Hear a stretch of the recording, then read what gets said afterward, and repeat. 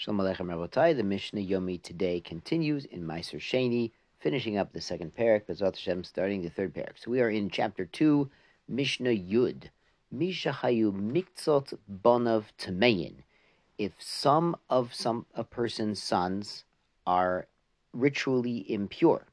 Now this makes a big difference for Meiser Sheni because you have to be tahor to eat or drink or partake in Meiser Sheni.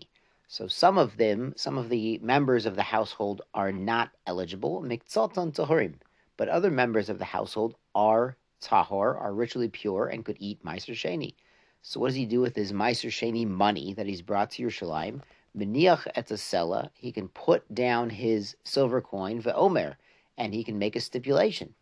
Mi ma shahat tahorim shotim, whatever is drunk, imbibed by the tahor, by the pure individuals, selazu mechalelet alav, the kedusha of Meiser Sheni that is contained within this coin that was used to podeh actual Meiser Sheni crops, that is transferred onto the wine or the beverages that are imbibed by the tahorim, by the ritually pure people. Nimtzu tahorim tameim. So what comes out is both the tahorim and the tameim shoti mikol echad, could drink from the same barrel.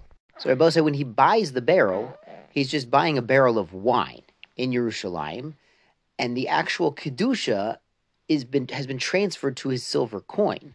So he can now retransfer the kedusha of Meiser Sheni from that silver coin davka onto the cups of wine that is being imbibed by the tahor, by the ritually pure, but not to the tameim.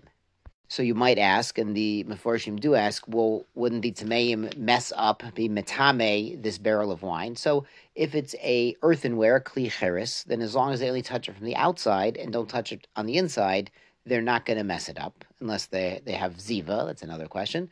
If it is something that can become tame, the container can become tame, and then metame all the wine within it, then you'd simply have the pure, the tahorim, pour their cups of wine first, before the Tmeim pour their cups of wine, or you have a Mishamish, a waiter who is Tahor, and have him pour all the wine, and Shalom Yisrael, and everyone's happy. Mazel Tov, moving on to the third parak, Mishnah Aleph, Lo Yomer Adam L'Chaveiro, a man may not say to his friend, Hol et Peirut Elu Yerushalayim L'Cholik, take up this produce, these fruits of Meiser Sheni to Yerushalayim, and we'll split them.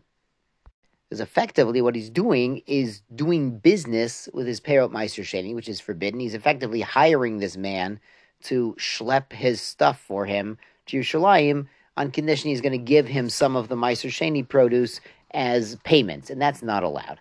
Ela Omer Lo, rather he could say to him, Ha'olem, please take this up for me. We're going to eat them and drink them together in Yerushalayim. We'll make a big suda, and I'll invite you as my guest, and we'll eat it together.